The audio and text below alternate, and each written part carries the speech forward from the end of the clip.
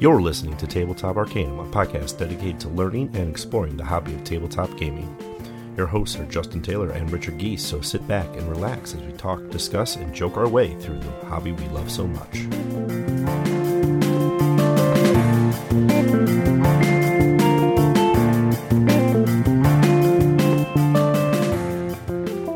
The unquiet spirits of the dead cry out, and ghouls stalk the midnight streets. Derelict portals yawn open between our existence and the horrific underworld.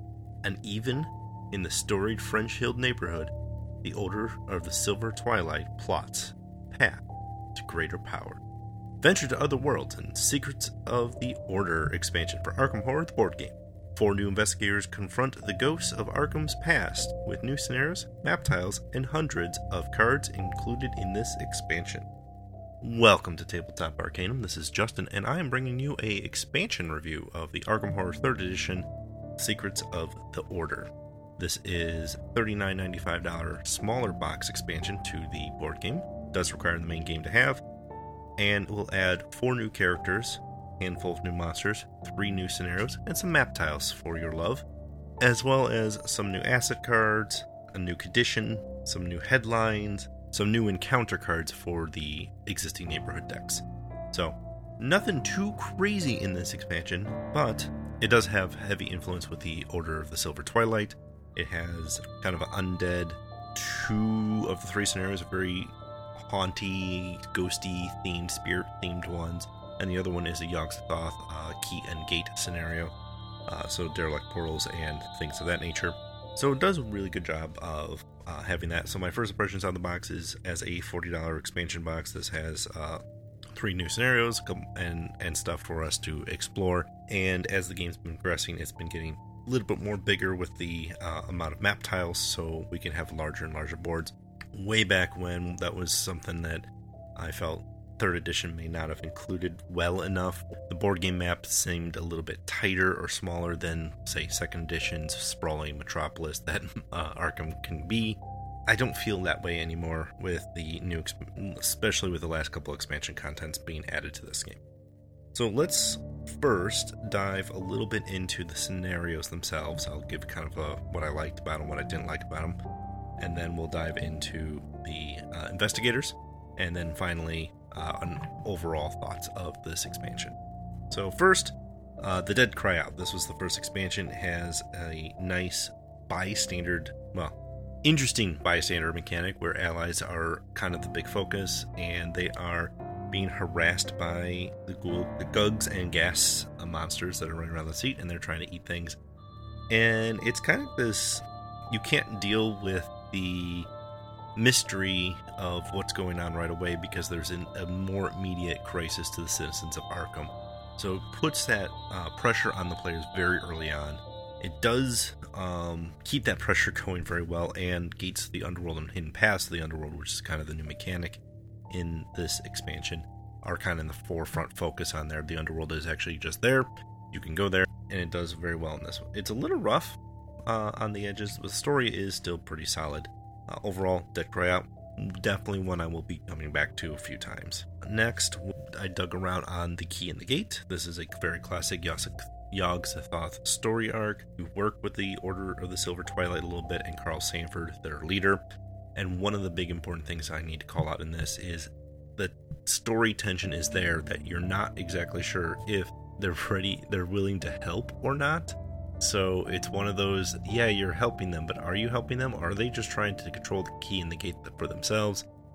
You can discover the truth a little bit behind this based on some of your outcomes, but having that little like, oh wait, maybe this isn't a good thing that we're doing because we just went to get help, and now all of a sudden this Order of the Silver Twilight, are they really on our side, or are they trying to just use us as pawns?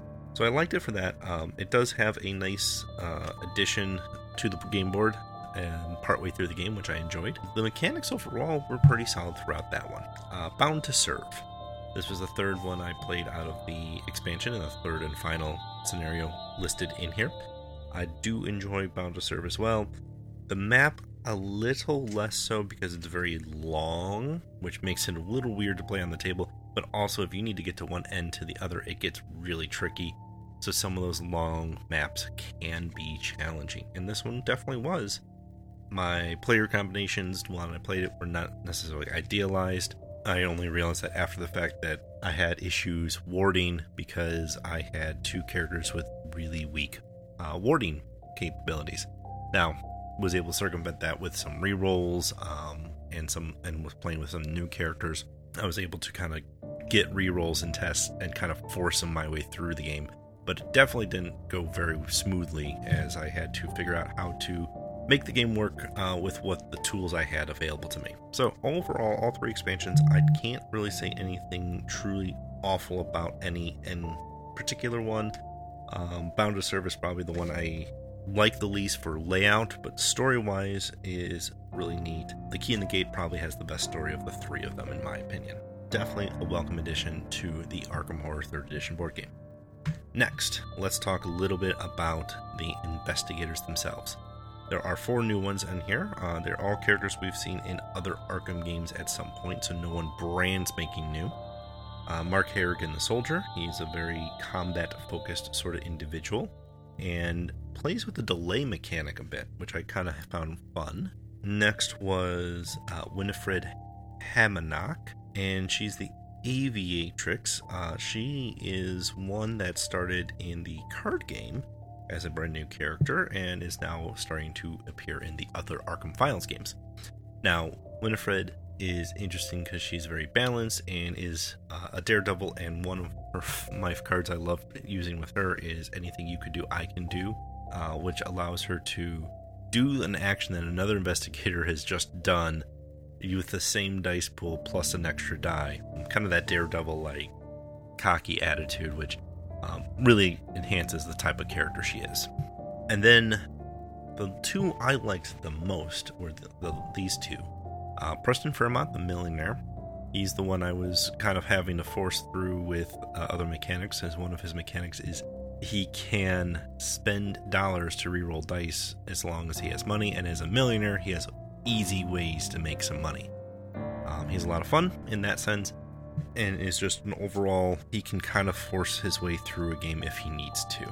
He is also one of my more favorite characters to play in the LCG card game, so there is that carryover in here, and I feel like they keep Preston's feeling of how to play him throughout the different games pretty consistently. Lastly, and probably my new favorite character in the Arkham Horror 3rd Edition, I haven't been a fan of Agatha Crane in other editions and other versions as much as I am in this one.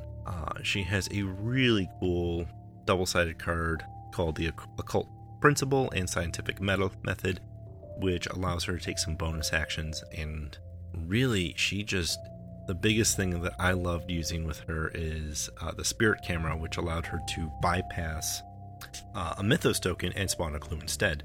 So I had clues on the board with her almost always, and it was never really a big issue. So I really, really do enjoy her for that, and I think in a larger group game that would even become more powerful. The only downside is when I was playing, I played 2 characters, so she could only affect her own Mythos tokens, but there was only 4 being pulled each Mythos phase. In a larger group game, that 4 becomes 6 or 8 or even 10 to 12, and that's where her power might start decreasing because only the tokens she can affect are her own. So if she doesn't see the overpowering, obnoxious ones like a Gate Burst or a Reckoning, she may have a tougher time dealing with reacting to that. But overall, all the characters are fun to play. They definitely have different strengths and weaknesses. Preston and Agatha, I think, are my favorites in there. Agatha definitely is weak in the combat scene, so you definitely want to make sure she's paired with someone who can take care of monsters. Likewise, Mark is not very good at anything clue related, so make sure you bring someone like Agatha along. So Mark and Agatha made a really good combination if you're just using expansion characters. But with this being the 3rd expansion, there's a lot out there that you can include in the game. Enough about that. Let's talk about the big overall feelings on this one. Overall, Secrets of the Order I think is a really solid expansion for Arkham Horror 3rd Edition, so if you want to pick this up as your first expansion, I definitely would say that is a great play. I do think Under the Dark Waves, the big box expansion, gives you a little bit more bang for your buck because there's a lot more stuff that they put in the box. However, it comes with a much heavier price tag. You're going to have to make your own decisions on that. But at $40, I still feel the expansions are a little over-costed. It is 3 new scenarios. It is map tiles. There is a lot in the boxes, especially cards, because each scenario comes in its own set of cards. So there's a lot to say to that in the production on there. And always the Fantasy Flight Games production value or production quality of their components are right there at the top end tier. So I don't really have any issues with that. It's just really how much is too much to spend on an expansion for a board game.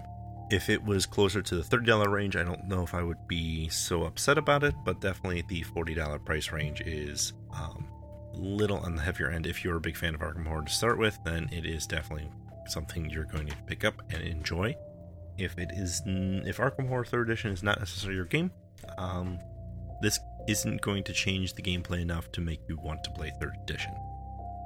That being said, this has been Tabletop Arcanum's review of Arkham Horror 3rd Edition's expansion of Secrets of the Order. I've been your host, Justin. Thank you for listening. You can find us on social medias like Facebook, Instagram, Twitter, and YouTube. Make sure you like, follow, subscribe, leave us a comment. We always like to see what you think about the games. And as always, happy gaming.